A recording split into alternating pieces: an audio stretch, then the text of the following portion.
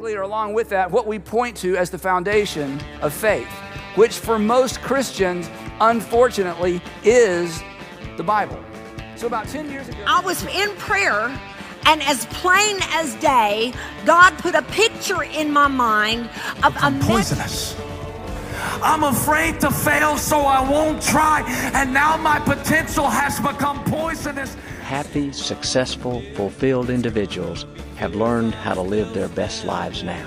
What I'm concerned about is the reputation of evangelical Christianity and the credibility of the Church of Jesus Christ right now. The God of the Old Testament is arguably the most unpleasant character in all fiction. Pestilential, megalomaniacal, sadomasochistic, capriciously malevolent bully.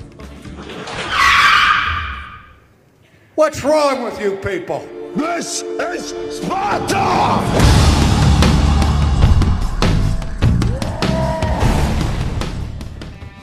It's an incontrovertible fact that the typical evangelical church of this generation has become weak and womanly.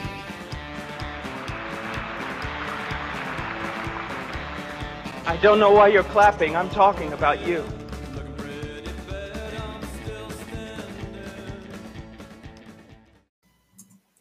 Greetings, this is Ed Dingus, and you are listening to The Reformed Rant, Episode 6. Today is February 17th, and I am ranting about how can I know my gender. This was the title of a recent lecture presentation given by Sam Alberry, an Anglican priest who has admitted to same-sex attraction to this day. So for all intents and purposes, a gay Anglican priest, albeit celibate. He delivered this lecture or presentation on February 15th, just a couple of days ago, under the sponsorship of Ravi Zacharias International Ministries, with whom Mr. Alberry is also officially and formally associated. Now, The Reformed Rant is a podcast that deals with issues of theology, philosophy, apologetics, church, culture, politics, all from a distinctively Reformed perspective. The Reformed Rant takes real world issues going on in real time, examines those issues in light of Scripture in order to help Christians think better about the issues, with the ultimate goal, of course, being to honor Christ and glorify God in how we think and act in this present evil age.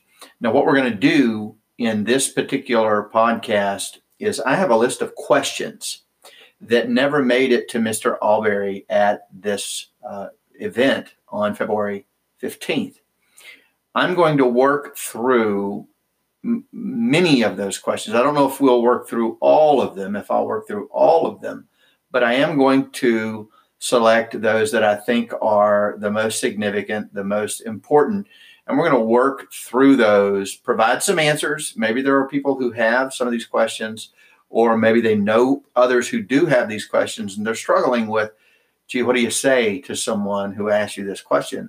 So we're going to try our best to provide answers that are consistent with the Christian worldview, faithful to the biblical text. They may not always be. In fact, they're probably not going to be the answers that people want to hear.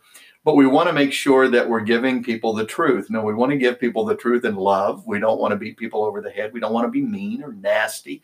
There's no reason to be abrasive about how we answer folks. So we can be straightforward and loving and honest all at the same time. Part of the problem with our culture is to be direct in many cases is to be unloving. To tell people the truth in many cases is being inhospitable to some of these guys. We have to call people out on this. It's nonsense. It is an impediment to the proclamation of the gospel. It isn't our sweetness that wins people to Christ. Paul did not say in Romans 1:16, "For I am not ashamed of the sweetness of Christians, for the sweetness of Christians is the power of God unto salvation." He never said that. He said that the gospel is the power of God into salvation. We have to keep that in mind. That is not an excuse for us to be nasty with folks. And so we want to proclaim the truth because we love the truth. We want to share the truth with people because we love the truth, we love God, and we love people. We want to be honest with them. We don't want to water down the gospel. We're not here to please the culture. We're not here to appease pagan unbelievers who are God haters.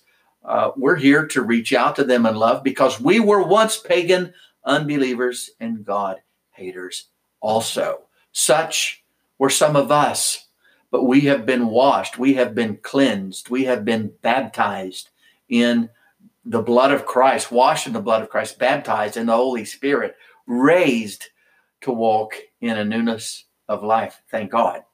All right, so let's get on to the first question.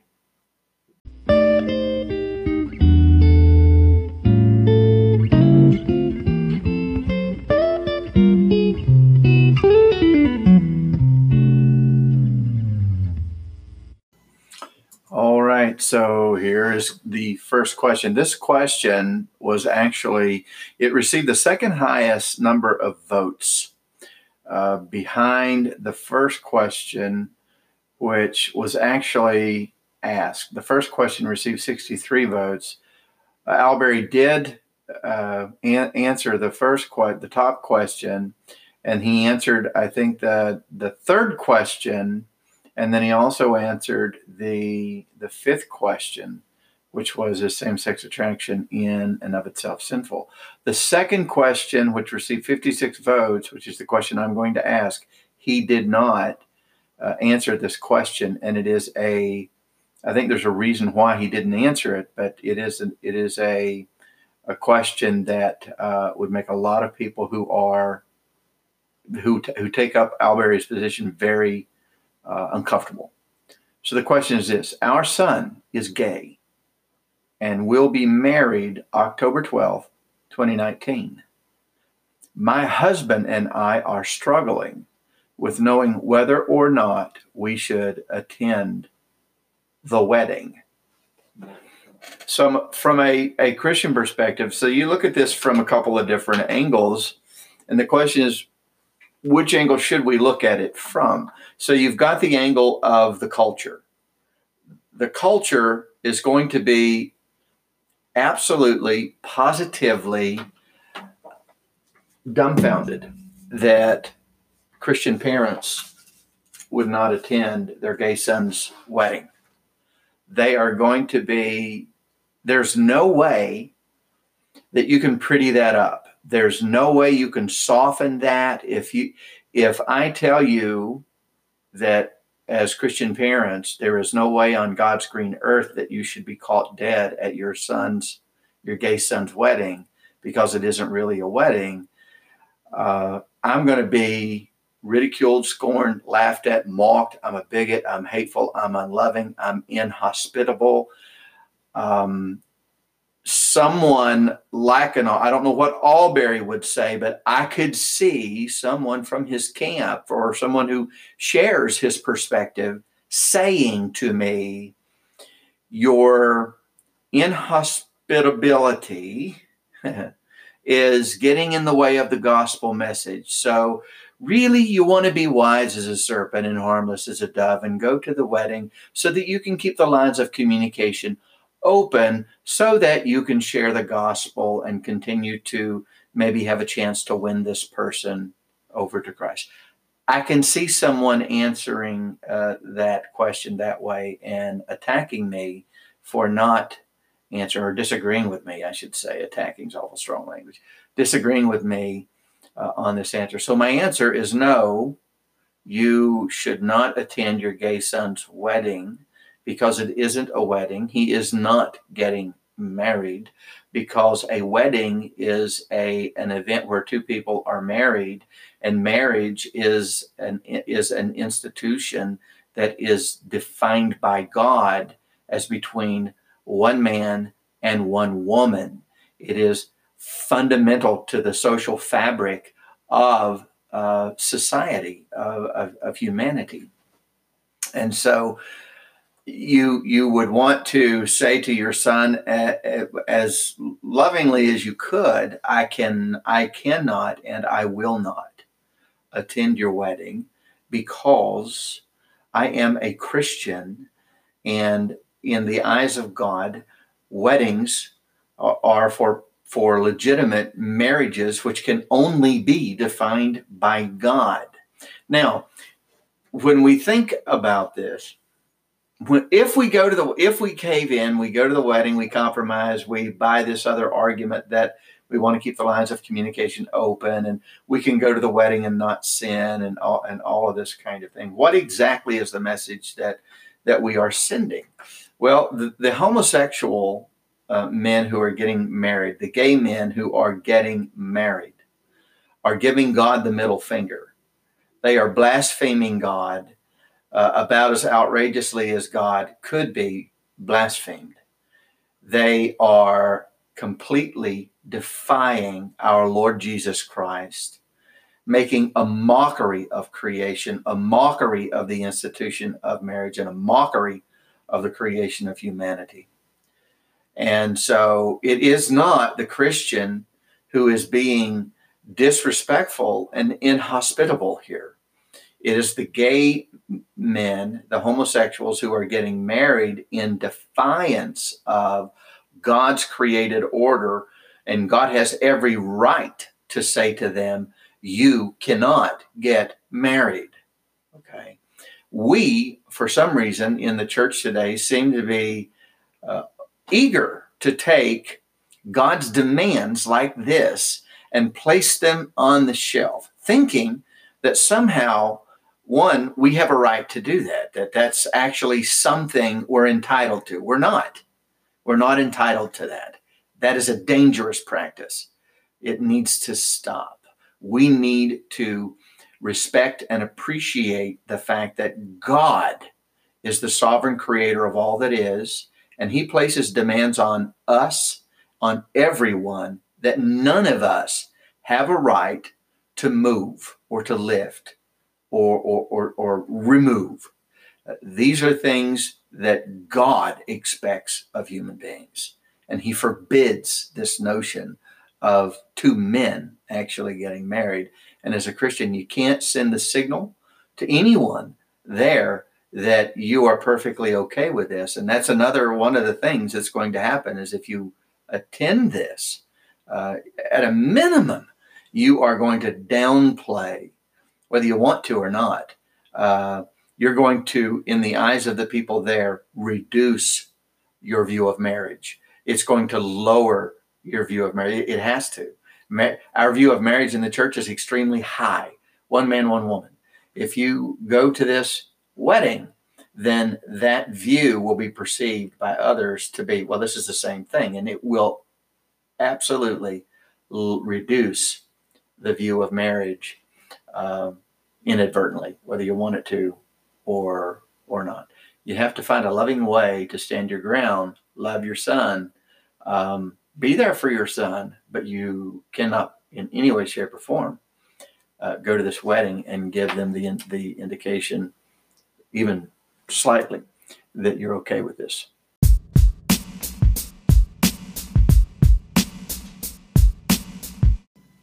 All right. Another interesting question came in.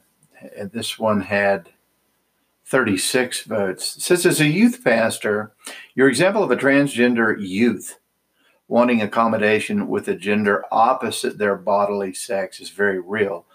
How do we show love while saying no to that request? Well, that's an interesting question. So here's the thing, folks, that you have to understand. Saying no to the request is not unloving. You cannot control how someone else is going to feel or respond to your standing for truth. And in fact, if you look at the ministry of Jesus, you look at the ministry of the apostles, you look at the ministries of the prophets, all throughout Scripture, taking a stand for what is right, taking a stand for what is true, is always unpopular with people who are in rebellion against God. And a transgender youth, which there is no such thing as transgender, I reject the category outright.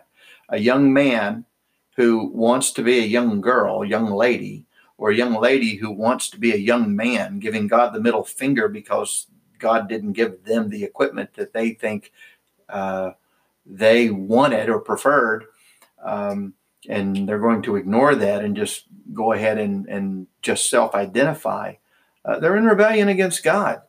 And you have to give them the gospel so that they see that. Now, I don't know where the parents would be in this situation. That would be one of the first things that I would do. And one of the things I think that this really points up to is that churches better start to get into their documents, their covenants, and revise them. And they should have already done that, but they better start doing that now, so that in the future, when these things start happening, they don't open themselves up for frivolous lawsuits. Can you imagine having someone who is a youth worker decide that they're going to now start to self-identify, a man who's going to start to self-identify as a woman, and then from there start dressing like a woman and continue to work with the youth? I mean, think about that. Something the church needs to get in front of this to be responsible and to protect themselves. So you simply say no. No is not unloving, and you help the kids see that they're in rebellion against God. And depending on where this young person is, they may leave the church, and that's sad and regrettable. But there's nothing you can do about that. The cancer that is transgenderism, that is homosexuality, that is bisexuality, that is queer theology, that is same-sex attraction, this cancer cannot be allowed to take root in the churches. It has to be purged. And if that means certain people have to be excommunicated and removed from the church, that's what it means. If it means that Sam Alberry has to be excommunicated, that's what it means. If it means that Ravi Zacharias Ministries should be repudiated and publicly shamed and called to repentance because of their involvement and relationship with Alberry, and they're opening the gate for this nonsense, well, then that's what it means. I don't take any pleasure in that, but it is the truth from my perspective. I think it's clearly what the scripture teaches. So, all right, let's move on to the next question.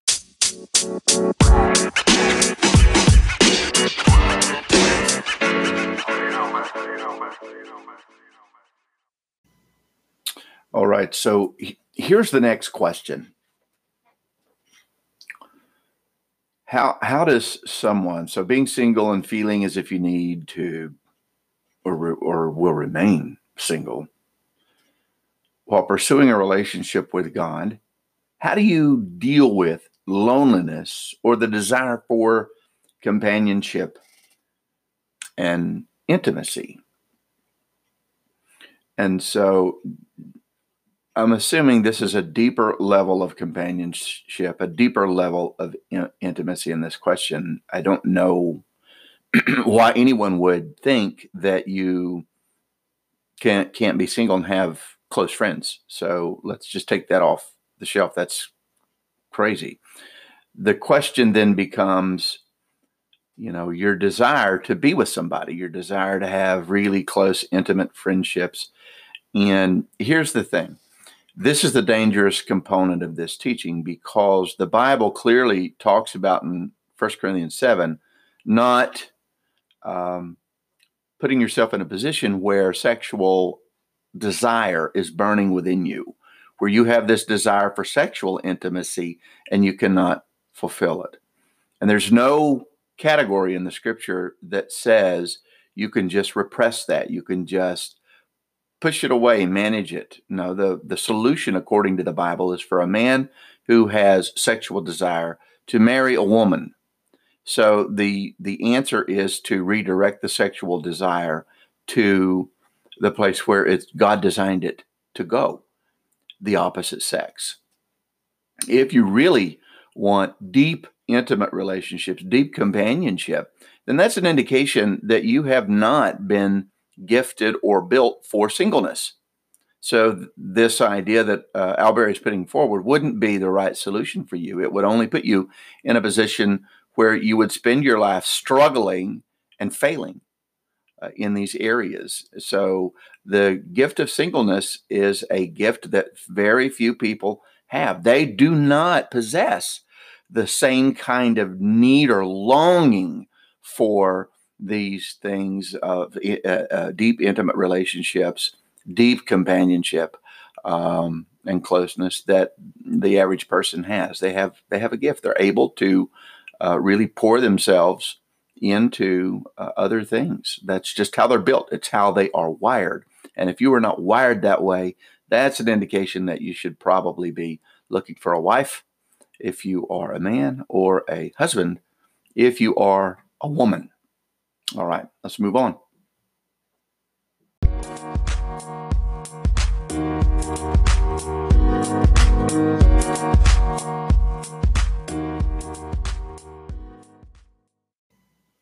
Okay, next question. If science were to provide evidence that there is some biological connection to transgenderism, how does that affect God's commands with regards to marriage and sexuality? So this is really a question that takes us to this issue, the Bible versus science, if you will. In modern American culture, science has become the mechanism by which human autonomy is achieved. But science has serious limitations, and it has serious limitations even in this area. But let's just take this and look at it. The answer is really, it doesn't matter what science can prove regarding transgenderism, if there's wiring in the brain, if there's some sort of gene, which they looked for a gay gene forever, couldn't find one. So it really doesn't matter. God's word is absolute. It is unchanging. So if what you're saying here in this question, think about this, were actually true, and then that would change things. Well, what does that say about the word of God? That means the word of God is wrong for certain people. Think about it this way as well. What does science tell us about heterosexuality? All right. I'm a man.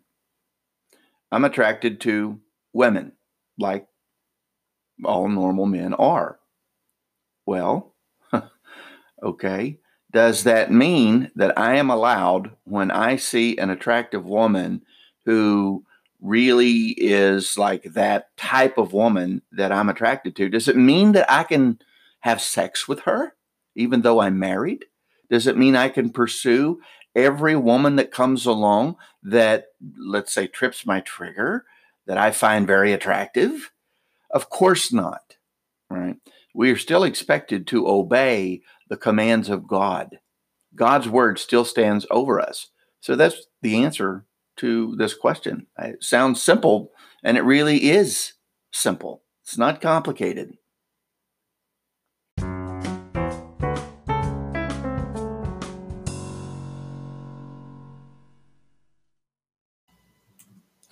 Okay, here's another question, and we've got another one. The next question after this is, just so you know, I'm going to bait you a little bit. It's extremely important.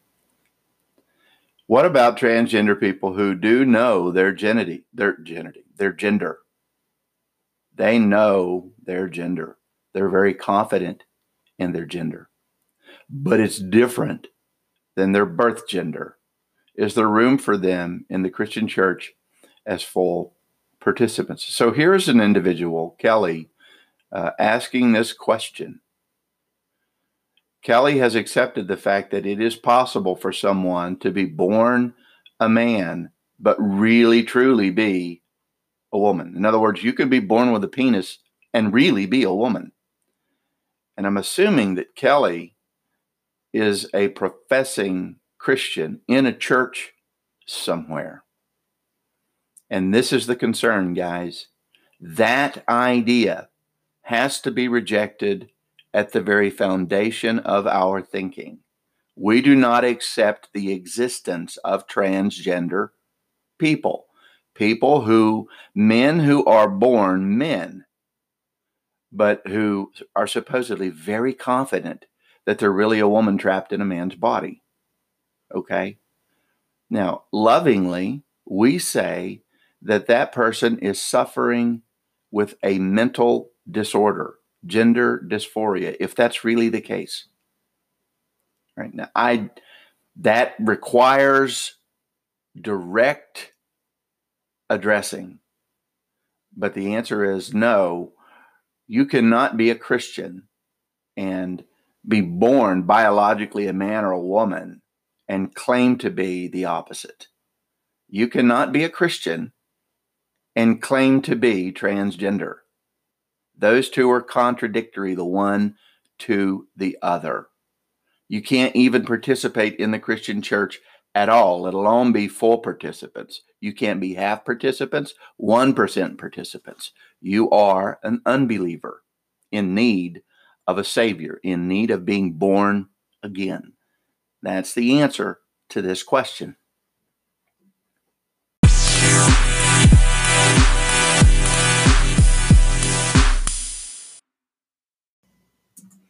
All right, now we come to Michael. Doesn't the Bible speak against involuntary celibacy? Isn't celibacy forced on gay people if they are not supposed to act on same-sex desires? Yeah. So I'm really interested in understanding why Alberry did not select this question. There are tons of questions, so maybe there just wasn't time, maybe they didn't see it. But this question gets to the heart of things, okay? And it's the point I think I've been trying to make, is this is exactly what Sam Alberry and the same-sex attraction, the gay Christian movement, which is now, it was, the gay Christian movement has been repackaged into the same-sex attraction movement as a way to smuggle it into the church. I don't believe it's going to stop just there. They're going to push this all the way to the end. Isn't celibacy forced on gay people if they're not supposed to act on same-sex desires?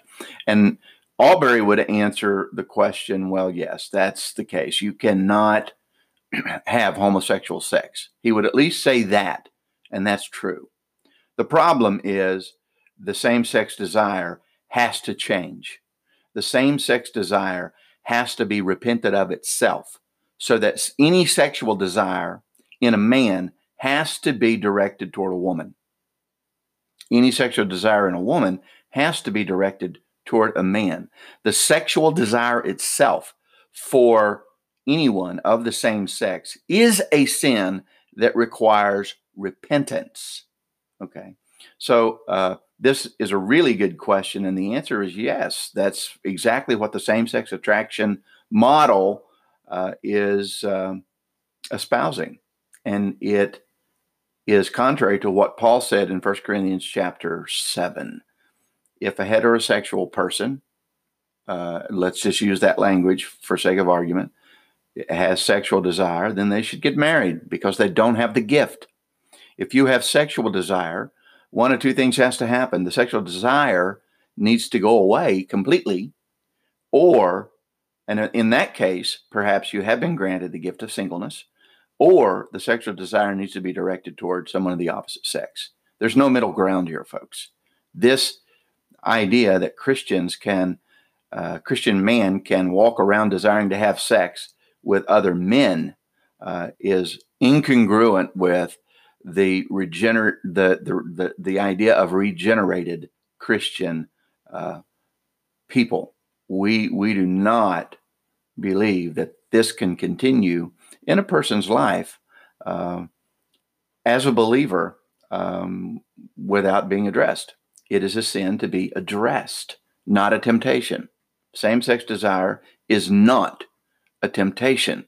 It is a sin in and of itself. The very desire is disordered, unnatural, and sinful, not just the act. This is Romans 1, ladies and gentlemen. That's the language of Scripture.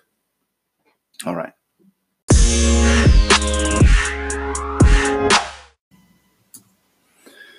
Okay. Next question. How should we evangelize those who might have already had a negative, or who might already have a negative opinion of the church because of how other Christians act towards the LGBT plus community? Okay. So we really should, just as Christians, we really should refuse to acknowledge that there is a community of homosexuals, that a community exists that is identified as sexual oriented in a particular way. This is not consistent with Christianity. There are two communities in the world. There's the community of faith, the covenant people of God, the elect, the regenerated by the power of the Holy Spirit. And then there's the rest. There's the unbelieving community that is in rebellion against God, who has full right to make demands on them. That's the first thing. So no such thing as an LGBT plus community. Secondly, why have they formed negative opinions of the church? Is it because the church has been mean to them? Is it because we have been inhospitable to them? Are these people who are running around today trying to soften the sin of homosexuality correct when they say that the church has mishandled homosexuality? The way that they're saying the church has mishandled everything. This is the deconstruction of the Christian church, guys. That's what this is. It's the deconstruction of Christianity. One more deconstruction movement that's taking swipes at Christianity. Okay? I personally believe that it is soundly of the devil from the pits of hell. The church has not hated homosexuals. I mean, when all this started, I remember hearing homosexuals talk about how we hate homosexuals, how the Christian church hates homosexuals. And I started to think about when the last time was I actually heard a sermon on homosexuality. I've been in the church almost 40 years. And gosh, I can't tell you that I have ever heard one sermon completely devoted to the topic of homosexuality. On occasion, it gets mentioned, but because homosexuality has never been a problem in the churches, it hasn't been the focus of the churches. And because such a small percentage of people were homosexual, the church never really paid tremendous amounts of attention to it. So what's going on today? What's different now that the church is paying so much attention to this? Well, the homosexual community is demanding that people celebrate their lifestyle, not tolerate their lifestyle, not treat them equal with everyone else. No, what the homosexual community is demanding is that you look at their behavior and you view it just like you would view a man and a woman in relationship with one another. That's the demand, because the homosexual hates the idea that someone thinks their lifestyle is unnatural, that it is disordered, that is absolutely, in their mind, outrageous and insulting top to bottom. So they want to change that. They demand to be celebrated. They demand the same opportunities in terms of marriage and the laws, in terms of tax laws and things of this, inheritance taxes and transferring property rights to their significant other, as heterosexuals have, as a man and a woman has, as God's design has. This is the issue. You do not see murderers and adulterers standing up and demanding that the church just accept them for who they are. And this is the issue. Homosexuals accuse you of bigotry if you say a homosexual can't be a Christian, a practicing homosexual. If you say a homosexual cannot serve in ministry, they cannot serve on staff, you are ipso facto hateful, inhospitable, and a bigot. Now, what you need to understand as a Christian is that you cannot move off that language. Sorry. I know in modern American culture, you want to. I know you do not want to be stigmatized. You do not want to be insulted. You do not want to be slandered. You do not want to be called names. I understand that for the last 20 years, 30 years, the generation that's coming up, the worst thing that can happen to them is for someone to call them a name, or worse, for someone to not like them. We just fall apart if someone doesn't like us. Well, listen, here's the deal, guys. Part of the gig of being a Christian, a born-again believer in Christ, is that you're going to be hated. You're not just going to be disliked. You're going to be hated. The idea that you can make Christianity attractive to pagan unbelievers, the idea that you can make Christianity attractive to God haters, is foreign to the teachings of Christianity itself. It's not biblical Christianity.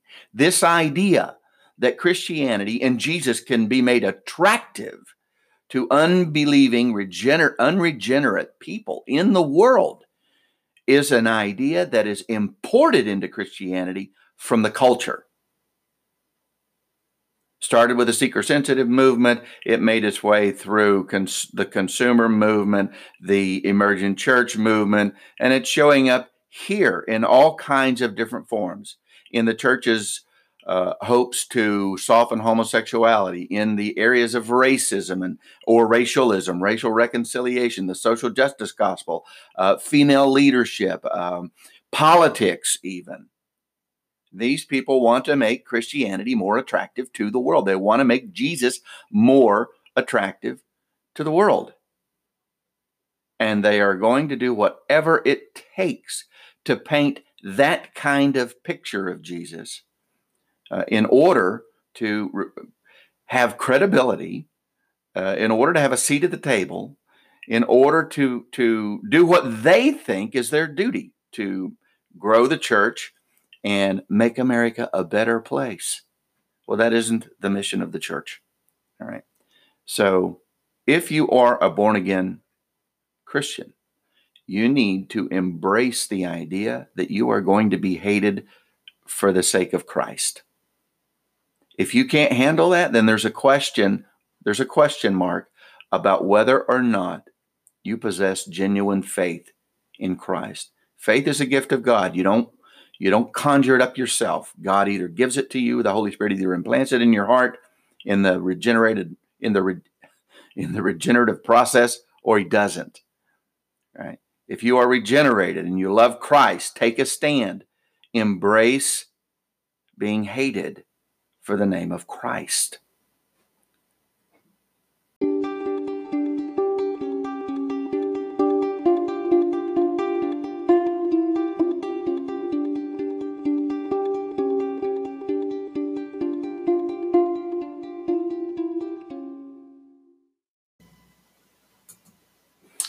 All right, this is the last question that we're going to cover, and it brings us back to this idea of gender stereotypes. So it seems that the church often relies heavily on gender stereotypes.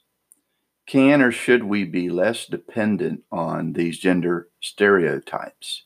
Is this harmful in any way? Yes, it's harmful, because when God created Adam, he created him with certain traits and characteristics. And when he created Eve, he created her with certain traits and characteristics. Those traits and characteristics are designed to support the function of the man and the woman in those offices the way that God designed. So when you begin to deconstruct those things and tear them apart, you end up now having a man who has metaphorically been neutered. He can't function as the man that God called him to be because you have destroyed the fabric of what gives him the ability to function in that role. All those traits and characteristics that make him a man, the strength of manliness, the competitiveness of manliness, all of these things, the masculinity of men, the characteristics of masculinity are there for a very specific reason, because God created men to function in a very specific way, to be the leaders, to be strong, to be protectors, to be providers. He did not create women with those characteristics. And so essentially what this is, and again, it is amazing to me that pastors are not doing what they need to do to help Christians think better about this. This is the autonomy of human beings expressing itself in this area. We want to reject God's design for marriage. We want to reject God's design for sex. We want to reject God's design we want to reject God's design for women. We want to reject God's design for men. And we want to deconstruct that, and we want to recreate it in our own way. So think about this. What is the opposite of manliness? Womanliness, feminine. The opposite of being masculine is being feminine. Who's defining what is a good man, what a good man looks like, what a good man acts like, what a good man behaves like, what character traits a man should possess? Who's defining these things? Who is it that is talking about toxic masculinity? Right? In many, many cases, it's the modern American feminist, the female, who thinks that, who has these opinions of men, these godless opinions of men, and she's reshaping man, right? The desire to rule over him. This goes all the way back to Genesis, all the way back to the beginning. And this is how you should look at this. This is how we should look at this. It's how I look at it. This is a desire to reject at the most basic level the distinctions between the male and the female that God created all the way back in the garden. It is another attempt at unbelievers to reject and rebel against God's created order. That is how you should see this, right? The problem with some of these questions is the uncritical acceptance of these ideologies that are going on in the culture, you see. And that's a real problem. It's a problem in our churches. It's a problem in how we think. This uncritically accepting so for instance, I'll give you an example. No, a homosexual cannot be a member in our church. All right. That immediately is characterized as unloving, characterized as inhospitable, characterized as just mean-spirited and bigoted. And rather than stopping and standing back and examining that component of this argument and refusing to accept that assumption, we just accept it and try to figure out a different way to deal with it. Stop and begin to break down some of these claims, because inside of these claims and these charges, there are presuppositions that we should be looking for. How do we lovingly say to a transgender youth that, they can't self-identify and then use the bathroom or belong in the group of girls, even though they're a guy? Well, you say no. Oh, how do we say that lovingly? I mean, how can you say no to them and still be loving? That the presupposition is saying no is being mean. It isn't. See, this is the problem. The problem is that we are allowing the feelings of this generation, this culture, to actually dictate and set the criteria for our own behavior. You lovingly say no. Now, you have to be okay with people leaving because you stand for truth. This is really a huge part of this problem, is that we don't want people to not like us. And so we're going to try to do everything we possibly can to keep them from not liking us. Folks, you're talking about unbelieving people who hate God. They despise God. What makes you think they're going to love his disciples? Jesus said the disciple is not above his master. If the world hates you, know this: it hated me before it hated you. And if it hated me, it's going to hate you. This narrative that we're painted of Jesus and the world, this dance that Jesus had with the world, that the world loved him and was attracted to him, and all these women were caught in adultery or sexual sin, and Jesus seemed to be very understanding and very loving. This is a false narrative. That's not the Jesus that's painted for us in the New Testament. That's not the revelation of God we see in Scripture. It's remarkably different. Now, can we be unloving toward unbelievers? Can we be unloving toward homosexuals? You can be unloving toward anybody. Yes, that's possible, right? You don't have to be snippy. You don't have to call people names. You don't have to be mean-spirited or anything like that. But you do have to be honest. And you should never find yourself in a position where you're trying to soften the truth, because your real motive in that situation isn't to share the truth with people. It's your real motive is to share as much of the truth with people as you can in a way that makes them still like you. That's your real goal. And that can't be your real goal.